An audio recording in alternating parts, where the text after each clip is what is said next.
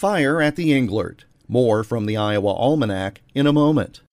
Locally led, locally relevant, locally driven. Mark your calendars for this February and join the Iowa Soybean Association at an Innovation to Profit meeting in your area. With meetings in Storm Lake, Waterloo, Fairfield, and Lewis, it's an opportunity to engage with fellow farmers and learn about research opportunities to boost your profitability, productivity, and sustainability. A new year brings new opportunities. Take advantage of them today by registering at iasoybeans.com. This message brought to you by the Iowa Soybean Association, funded by the Soybean Checkoff and the United Soybean Board. Not too many years ago, the Englert Theater in downtown Iowa City looked to have met its end. In 1999, the theater was closed and the building sold, destined to become a nightclub. But a group of concerned citizens persuaded the city to buy the theater and hold it in trust until they could raise the money necessary to restore it to its past glory.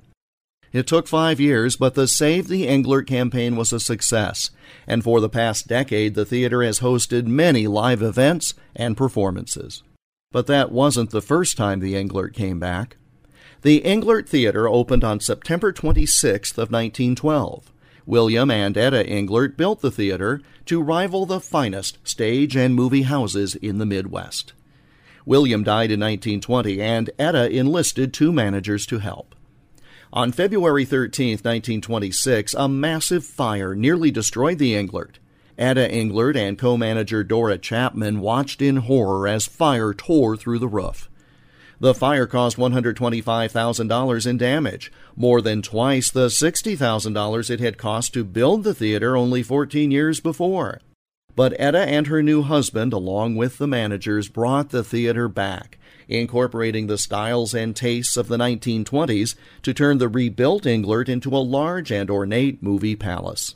Current Iowa City residents are justifiably proud of how a group of them banded together to save the Englert, but had it not been for the dedication of one of the original owners and the 2 managers, the Englert would have passed from the scene long before, after the massive fire that burned on this date in 1926.